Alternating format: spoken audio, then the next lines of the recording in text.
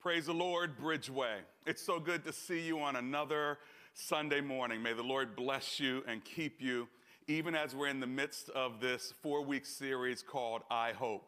Today I want to talk about the relationship between faith, hope, and love, feeling like a middle child. Next week, we're going to talk about fellowshipping together to keep hope alive. That will end our series. And then, of course, after that is Easter, April 4th this year. I hope that you will enjoy it. It will be broadcast only, but it's going to be a phenomenal production. I hope you will be with us. Just a couple opening comments before I pray and get started with today's message. I want to make sure that you know what's happening with regard to our in-person services. Here's the good news. We're going to start our first in-person service in Owens Mills, Reisterstown at our campus there, where Pastor Mitchner is the campus pastor. And we're going to do that on the third anniversary of OMR campus, which is Mother's Day. So May 9th, the second Sunday in May, is going to be Mother's Day, and we will open for in-person services there. With regard to our Columbia campus, we will continue to keep you posted on that as it relates to the renovations. It'll probably be sometime this summer. Now, to get more details and the protocols and all of that, remember, just go to bridgeway.cc and also sign up for the campus email. That way, you'll get an email every week on the different things that are happening in the church, including, of course, the updates on the protocols for our renovations. But let's just continue to keep this in prayer as we want to make sure that everyone is safe. Now, before I pray, I want to make sure to say a prayer specifically, not only for today's sermon, but also for our Asian American community. We want to stop Asian hate, and any group that is terrorized, threatened, oppressed, whatever it may be, we stand in solidarity, even if they're not the same as us. We may not, they may not be black, they may not be white, they may not be Hispanic. They're Asians, and of course, there are many different countries that Asian folk come from, including my wife, who comes from Korea. And even with her, over the summer of 2020, she was a little concerned about going to the grocery store or walking the dogs in a neighborhood. And just even that little bit of concern caused me concern, because I know what that feels like as an African-American male, but to see my wife feel that and to see other people who I'm in relationship with from the Asian American community, we've got to make sure that we stop Asian hate, that we stop jokes, whether you talk about Kung Flu or the China virus, stop it.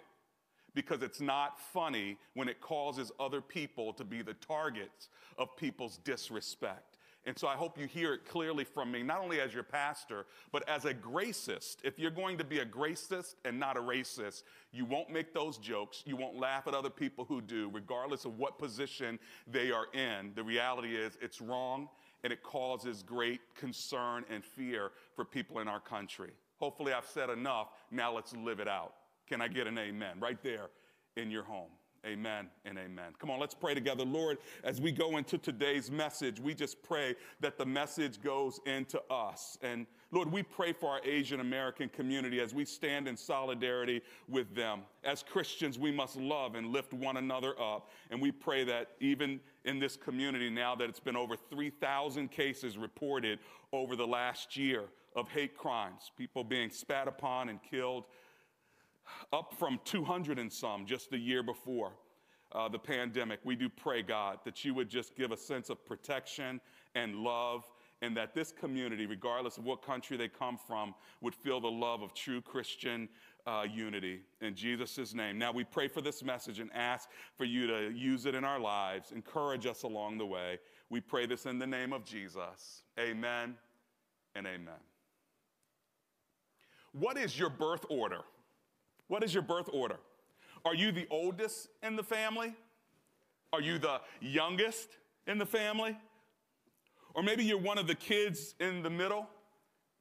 Maybe you're an only child. That means you get the benefits and the burdens of all three. But research tells us that the firstborn child is seemingly more responsible because more responsibility is put on the firstborn at an early age. Research also tells us that the youngest child in the family is often lauded as given more consideration, given more attention, more protected, and taken care of more. Hence, they're known as the babies of the family, and some might even call them spoiled. Well, if you know anything about what it means to be catered to or have this desire to have special attention, or basically you're a diva, then it's possible you may be the youngest one in the family. But of course, it leaves the middle kids right in between the oldest and the youngest. They are sometimes seen as receiving less attention or fitting in, or maybe even sneaking out without being noticed. Middle kids are often comparing themselves to the other kids and even competing for attention, if not downright acting out. Well, there's still a lot of psychological research to be done that's ongoing, but as you think about the 3 birth order categories, here's the question. Which child in the birth order would you guess I am? Well, the question in and of itself might give you a hint, because maybe I really should be asking which birth order are you in, but no, it's about me. And if you chose the baby of the family, you're right. It's all about me.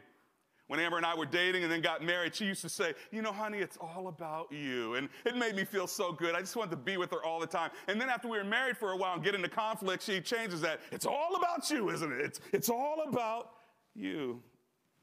Well, the reality is the older child may be the more responsible one, like my son Isaiah would fit that category. Asia, our only daughter, would be the baby of the family, and the fact of the matter is she is quite special. But our middle child, his name is Luke, and God, I love that kid. He's full of personality, and he's vibrant, and he loves attention, you know, just like his mother. Well, admittedly like me, of course, if you know Amber in any way. But he would definitely fit the stereotype of being competitive as well. If you looked at his top 5 Gallup strengths, competition is number 1. But Luke, we remember this because Amber and I were even laughing about it recently, and that is, you know, when you had Isaiah, when he would get an award, let's say he was the student of the month, you know, at his school. We wouldn't find it out until, if he was student of the month in September, we wouldn't find it out until October. Because you open up his bag and there's some kind of certificate that was up on a school bulletin board that he brought home. Like he would not even mention it. But that wasn't the case with Luke. Whenever Luke got an A, maybe even in elementary school or whatever, he had the personality where he would clear the refrigerator of all the magnets, of all the other awards, and he would prominently place his award right in the middle of the refrigerator. My wife was reminding me that he would even say, as an elementary school kid, nobody can put anything else up for the next several days. It's just my award. Which is hilarious to me. Of course, then there's Asia, the baby of the family, award or no award. She's like, you know what, I already know I'm in a special category of awesomeness, so, you know, I don't even need a refrigerator. What place do you find yourself? Are you the oldest, the youngest, somewhere in the middle? How many of you are middle children? Maybe you can chat it in the box. See, I'm the oldest, I'm the youngest, I'm in the middle. Maybe even I'm an only child.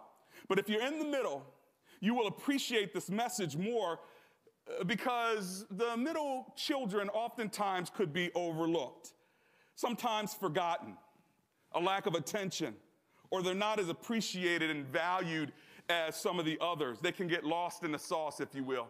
Well, in today's message, I want to talk about the middle child of hope. I want to give hope some props. Today, I want you to understand that there's a great value that hope has in the family of faith, hope, and love. If you've read 1 Corinthians 13, I'm sure you have, or heard it read at a wedding somewhere. You know how it says, love is patient, love is kind. It's the love chapter. Do you know how it ends?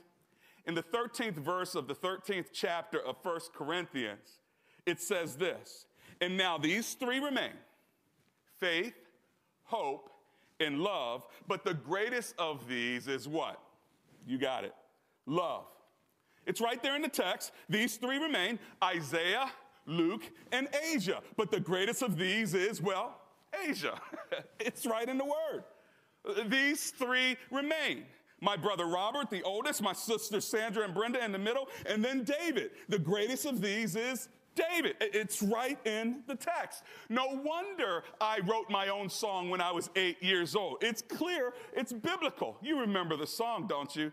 I know it's been a year of COVID and you've been thinking, man, when am I going to hear that song again? Well, I wouldn't want to deprive you, so maybe we can sing it together. I'll just sing it for you. You ready?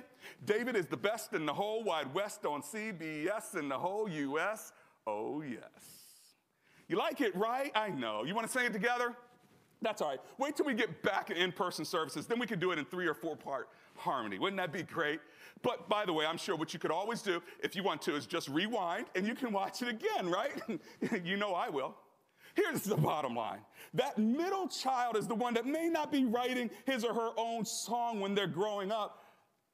But the text tells us that there is, within faith and hope, within faith and love, something in the middle that is just as valuable. And I want to give hope a voice today. I want you to see the significant value of hope. It may not sing as loud as faith. It may not sing as loud as love, but it has its own song. It has its own value. It has its own power. And today we're clearing the refrigerator and we're putting hope right in the middle. And by the way, how do you think faith and hope feel about this whole idea of love being the greatest out of these 3? Faith, hope, and love. Love is the greatest of all of these. Well, how do you think hope feels about that? How do you think faith feels about that? Well, here's the thing. Faith in the scriptures gets its own props too. Remember what it said in Hebrews 11:6? It says, without what? Faith, it's impossible to please God. Wow. Father God is actually pleased by faith. So hold on. You mean to tell me that faith pleases God and love is the greatest? What's up with the middle child, hope? All right? Refrigerator cleared. And now let's ask ourselves the question, why is hope so significant? Because without hope, there would be no power to our faith, no passion to our love. Without hope, our faith would have no substance, our love would have no passion. In that same chapter of Hebrews, in verse 1, the whole chapter opens up with the definition of faith. Listen to what it says. Faith is the substance of things hoped for, the evidence of things not seen. That's the King James Version. Hope gives faith its power, its substance, its surety. Faith has to have something to hope for, someone to hope in. If hope means holy optimism based on positive expectations, then we have to have something to hope for and someone to hope in, and that's Jesus. That same verse in the New International Version, 1984, says this: faith is being sure of what is hoped for and certain of what we do not see. You know, the Mitchners, Pastor Mitchner and his family over there in the Owens Mills area, they got a new property many years ago, their farm home with many acres, and they actually call it a long hoped for acres because it was a property that they had hoped for in their hearts. They'd just never seen it until, well, they saw it. And now they live there, what they've been hoping for, to have some space and to have the kind of a country home that they've envisioned as they finally were able to get it. And I think that long hoped for name works well because it's something that they had said, Lord, I know it's going to be there. Maybe one day you'll actually provide it. And you know, as believers, we hope for a Christ that we've actually never seen yet. I mean, in our hearts and in the lives of other people, but Jesus Christ is in us, and he's the hope of glory, but we've yet to see him. But John tells us in 1 John that one day we shall see him as he is. We believe that this Christ who we hope for will come back one day and take us home. We are told that this world is not our home, that we're citizens of another kingdom, that we are pilgrims passing through, that we have our own long hoped for acres awaiting us called heaven. They tell me that in that place, the streets are paved with gold, that there's a crystal sea, that there will be no more death or sorrow there. They tell me in the scriptures that in that new place, the long hoped for acres called heaven, there will be no more sickness, no more cancer, no more COVID, no more diabetes, and only one underlying condition, and that's grace. Come on, somebody.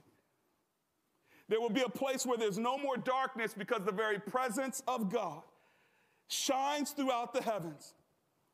And so what I want to do for the rest of the message is take you to the books of 1st and 2nd Thessalonians so you can begin to see how the long hoped for acres in heaven are there for us. And so if you get your Bibles, we're going to be toggling back and forth between 1st and 2nd Thessalonians. But we know that while there's a relationship between faith, hope, and love, and they work together, God wants us to hold on to the hope that we have in him. And if you don't keep your eye on heaven, you can get stuck in thinking that this world is all there is. Yes, we have to be heavenly minded, but we don't want to be so heavenly minded that we're no earthly good. But we don't want to be so earthly minded that we forget that it's all about the forever and always, not only in this life, but there's a life to come that makes our hope passionate and powerful because we know that this is not all there is. So while we saw in 1 Corinthians 13:13 the trilogy of faith, hope, and love, I want to now take you to 1 Thessalonians where you see this same trilogy. And what I want to know is if you can identify it when I read it. So I'm going to 1 Thessalonians chapter 1, and we'll look at the opening. Paul is the same writer of Corinthians. He's now writing to the church in Thessalonica, and as he opens this letter that he sends to them, check out verses 2 and 3, and let's see if you can observe or notice the trilogy when it's read of faith, hope, and love. Here he goes. We always thank God for all of you, mentioning you in our prayers. Verse 3, we continually remember before our God and Father your work produced by faith, your labor prompted by love, and your endurance inspired by hope in our Lord Jesus Christ. Did you see it? Faith, love, hope. We thank God, and as we pray for you, we are remembering your work produced by faith, your labor prompted by love, and your endurance inspired by hope. You see, hope gives endurance, but they were beginning to lose their hope, as we'll discover when we continue to read in this book. In fact, by the time you get to the second letter of Thessalonians, you'll see that the Christians in Thessalonica were losing their hope to the degree that we don't even see it in the opening of 2 Thessalonians chapter 1.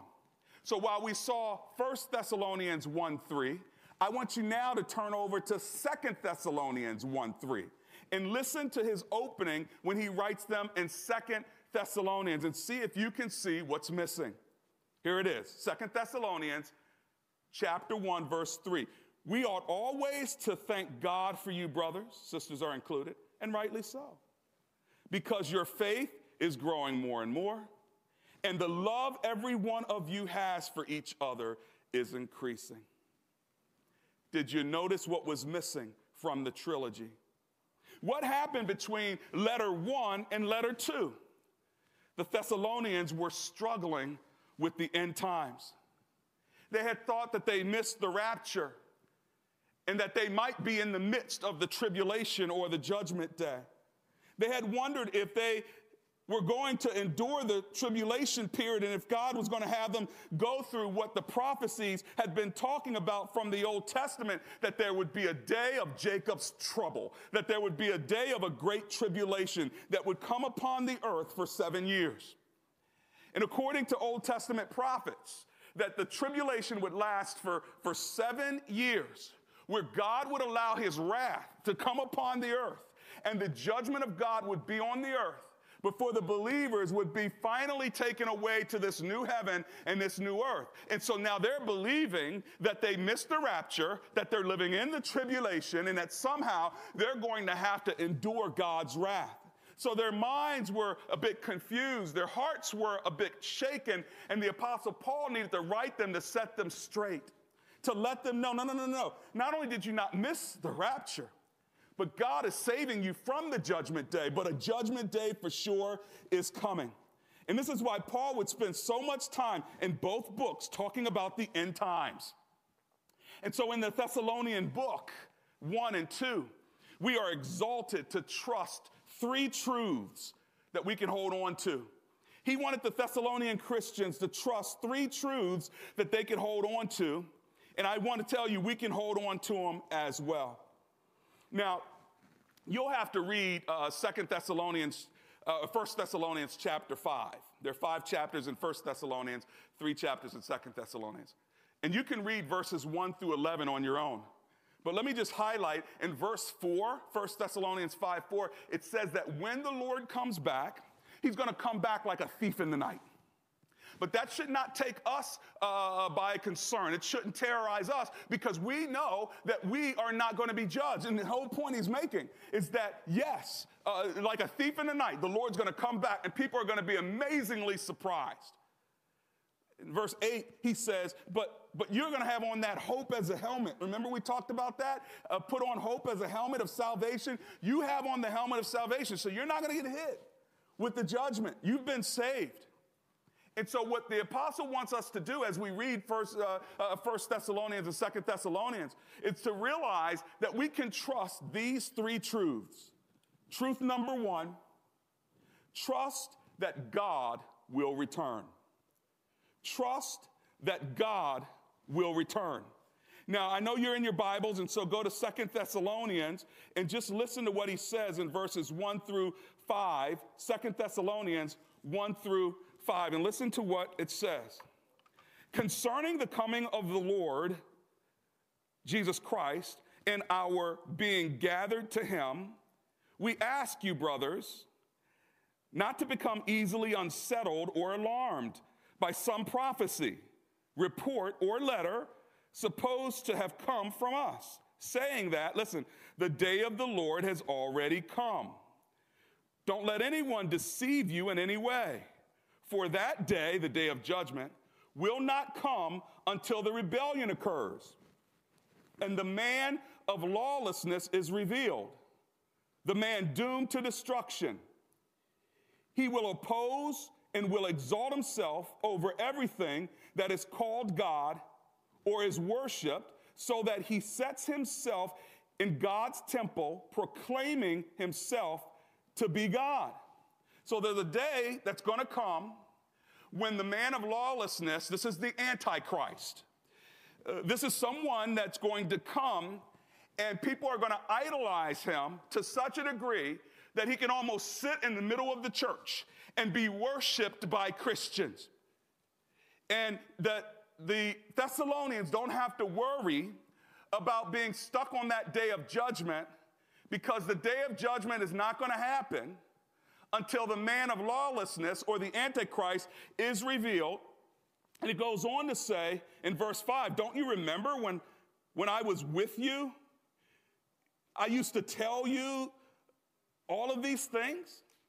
Well, what is he talking about? Don't you remember? Well, don't you remember what I said in 1 Thessalonians chapter 4, for instance? Remember what he said in 1 Thessalonians 4, verses 13. He says this, brothers, we do not want you to be ignorant about those who have fallen asleep or grieve like the rest of men who have no hope. We believe that Jesus died and rose again, and so we believe that God will bring with Jesus those who have fallen asleep in him.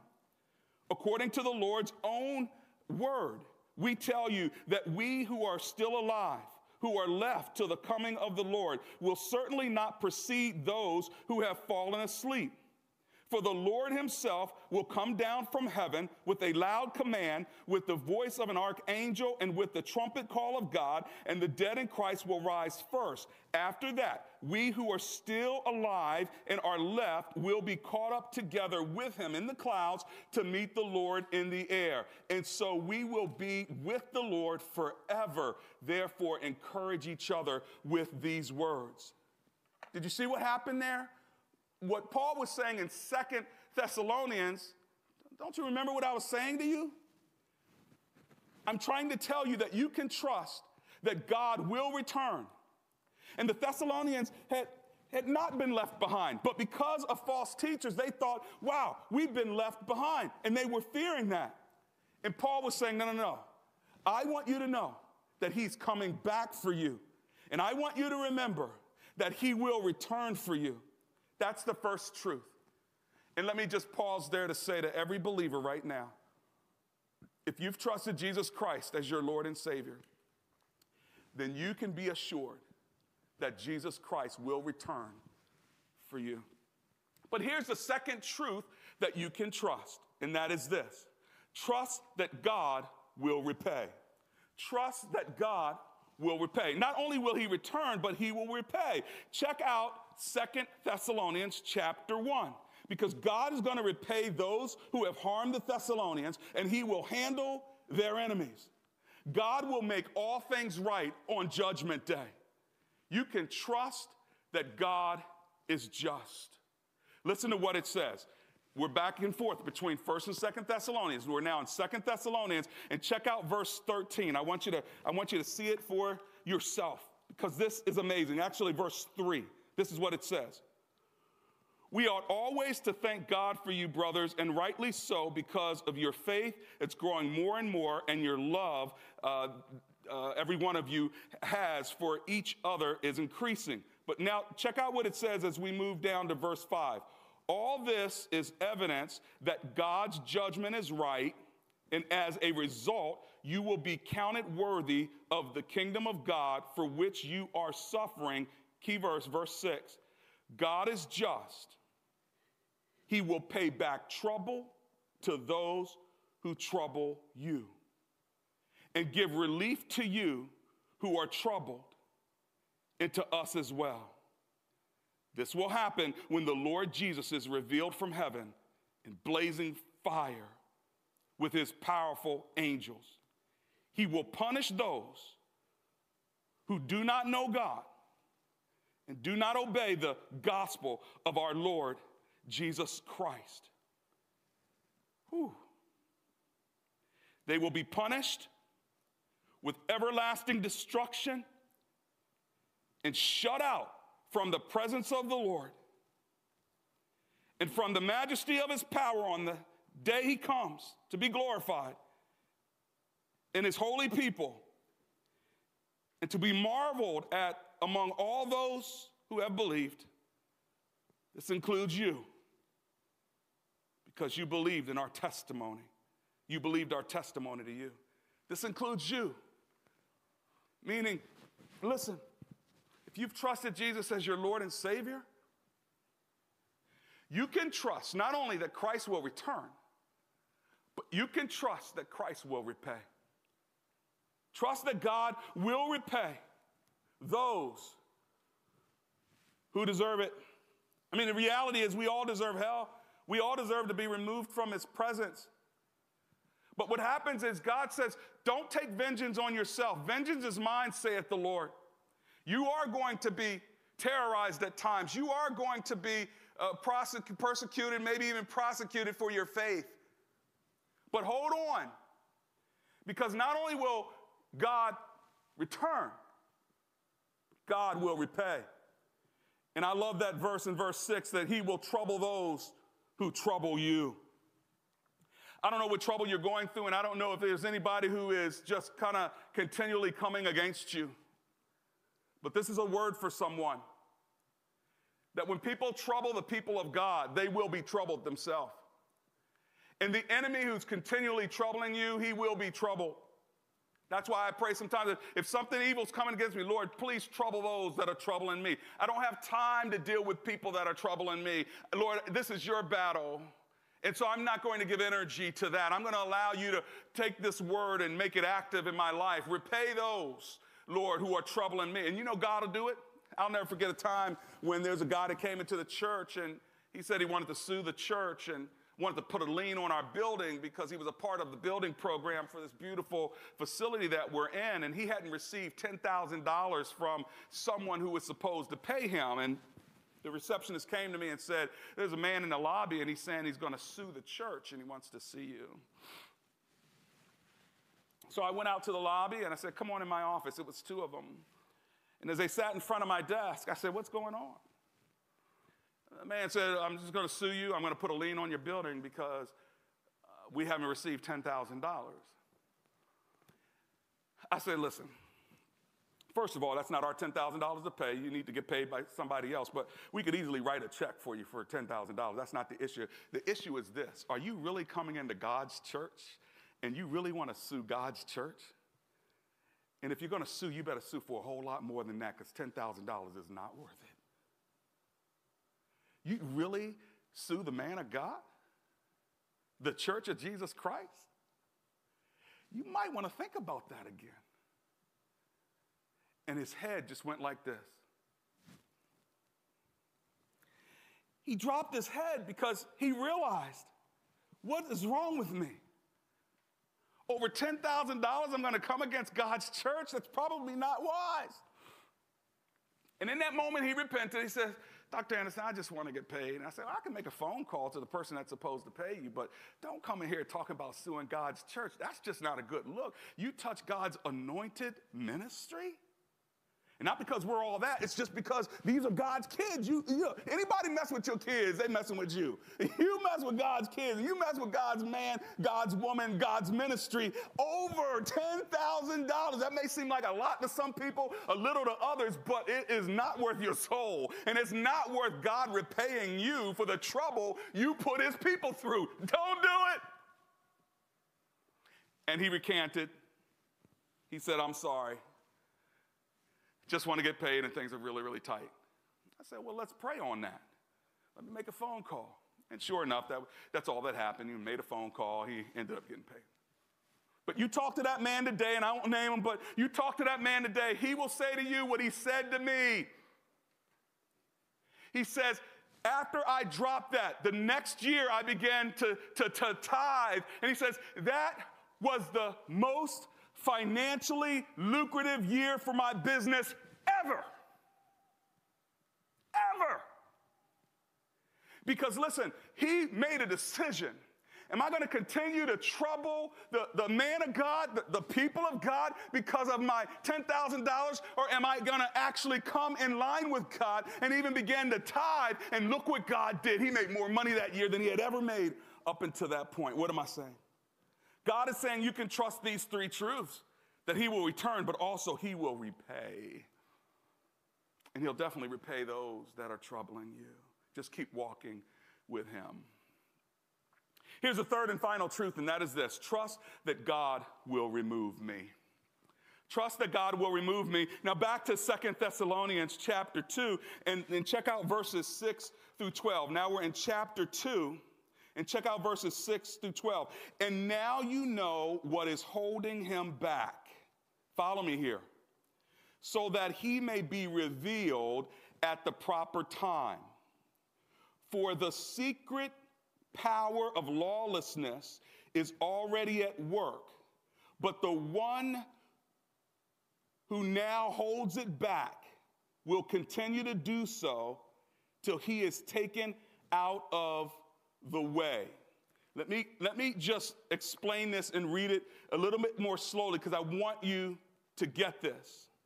He says, now you know what is holding him back. Who's the him? The lawless one, the Antichrist, so that he may be revealed at the proper time. Verse 7, for the secret power of the lawless is already at work, so it's happening. But the one who now holds it back will continue to do so until he's taken out of the way. Who's the one holding back the evil? The one is the church, some theologians say. The Holy Spirit, some theologians say. I say both, because the Holy Spirit lives in the church, the people of God. And when he comes back and he takes them out, he raptures them. That's when the 7-year tribulation period begins, where the wrath of God begins to hit the earth, and there is a process that God is doing in that 7-year period where he's restoring Israel both spiritually and physically. Now, I'm not going to get into all of the details of these end times, but understand that rapture then kicks off the 7-year period, and what it's saying is that the one who now holds it back, we the church, with the power and the presence of the Holy Spirit, are holding back evil. You say, but there's so much evil around. Let me tell you something. It is not going to be anything like the evil that will happen on the day of the Lord when the church is taken away. Can you imagine when the church of Jesus Christ over all of the globe are taken off of the earth, and the presence of the Holy Spirit and the presence of Christian people are no longer on the planet? What do you think the world's going to be like then? And right now, that's who the restrainer is. The restrainer of evil is the church. The restrainer of evil is the Holy Spirit. And when the Lord takes the church and the Holy Spirit away from the earth, that's when the judgment will come and the lawless one will rise up. Now, we already have the lawlessness happening, but it's all just setting up for that day when God says, okay, now it's time. And so as you continue to read verse 8, and then the lawless one will be revealed, whom the Lord Jesus will overthrow with the breath of his mouth and destroy by the splendor of his coming.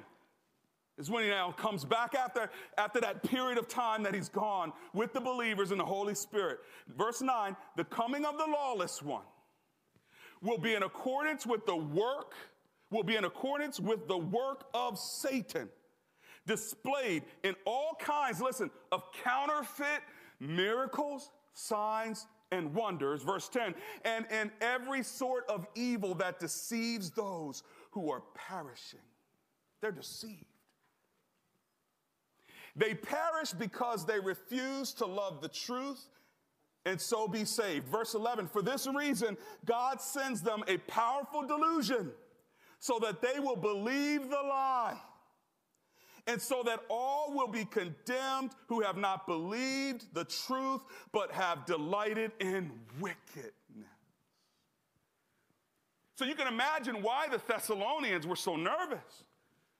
Because God, if you already took the church out, if you already took the restrainer of evil off of the earth, and we're still here, that means that the coming day of wrath, that means that the day of the Lord is here. That means that we're going to have to now suffer the evil of all that's going to take place on the earth without the power of the Spirit. God, I can't believe that's happening. And that's why Paul was writing, no, you don't understand. You don't understand. God is going to save you from all of that. And so Paul's prayer in light of this for the Thessalonians comes in verse 16. He says, may our Lord Jesus Christ himself and God our Father, who loved us and by his grace gave us eternal encouragement and good hope, not negative fear, good hope, encourage your hearts and strengthen you in every good deed and work. Don't worry about it. God's got you, and he's given you eternal encouragement, good hope. He's strengthening you. That's why in 2 Thessalonians 3:3 it says this, but the Lord is faithful, and he will strengthen and protect you from the evil one. In other words, be assured that you will be removed and protected from evil. Well, hope may be in the middle. Hope may be a middle child. But sometimes it's in the middle where the most work happens. You know, Jesus died in the middle between two thieves. Jesus died in the middle of two messes. God majors in messes. And right when he was there at the crucifixion, he had a mess to the right and a mess to the left. And he comes right in the middle of our messes. But he always brings a message. And the message that he brought on that day was, Father, forgive them, for they know not what they do. And he looked to the one thief that was repentant right before him. And he said, today you will be with me in paradise. He gave the thief to his right hope. You see, Jesus gives hope. Even when you look at not only the trilogy of faith, hope, and love, but look at the triunity of God the Father, God the Son, God the Holy Spirit. Which one's in the middle? The one who steps in the middle of our mess, and he brings a message that you can be forgiven, that you do not have to live through the judgment day of Christ, that you don't have to be separated from God, but you must simply repent of your wickedness and say, God, come into my life, save my soul. He died on the cross and rose again from the dead to give us that Easter message that if I rose again from the dead, you can rise too.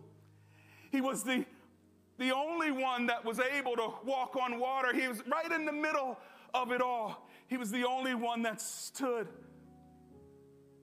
the suffering of humanity while hanging on a cross. So what's the practical application? It makes it very simple. According to 1 Peter 3:15, it says, always be prepared to give an answer to everyone who asks you for the reason, to give the reason for the hope. Not the faith, not the love, but give the reason for the hope that you have. You see, you can count on the fact that there's an everlasting hope that Christ will return, that Christ will repay, that Christ will remove us from the day of judgment. And if you live a life of faith and love, then people will ask you about the hope that you have within you. And so the practical application is that we prepare to share our hope. Prepare and share the hope that you have. In other words, tell somebody about that hope when they ask. If you live a life of faith, if you live a life of love, they're going to ask you, what's that about? And that's when you share with them the hope of heaven, Christ in you, the hope of glory. And you can say that hymn and sing that hymn like you've heard it said for the last 2 weeks and sung a bit today this morning. My hope is built on nothing less than Jesus' blood and righteousness. I dare not trust the sweetest frame, but wholly lean on Jesus' name. On Christ, the solid rock I stand. All other ground is sinking sand. On Christ, the solid rock I stand. All other ground is sinking sand. All other ground is sinking sand.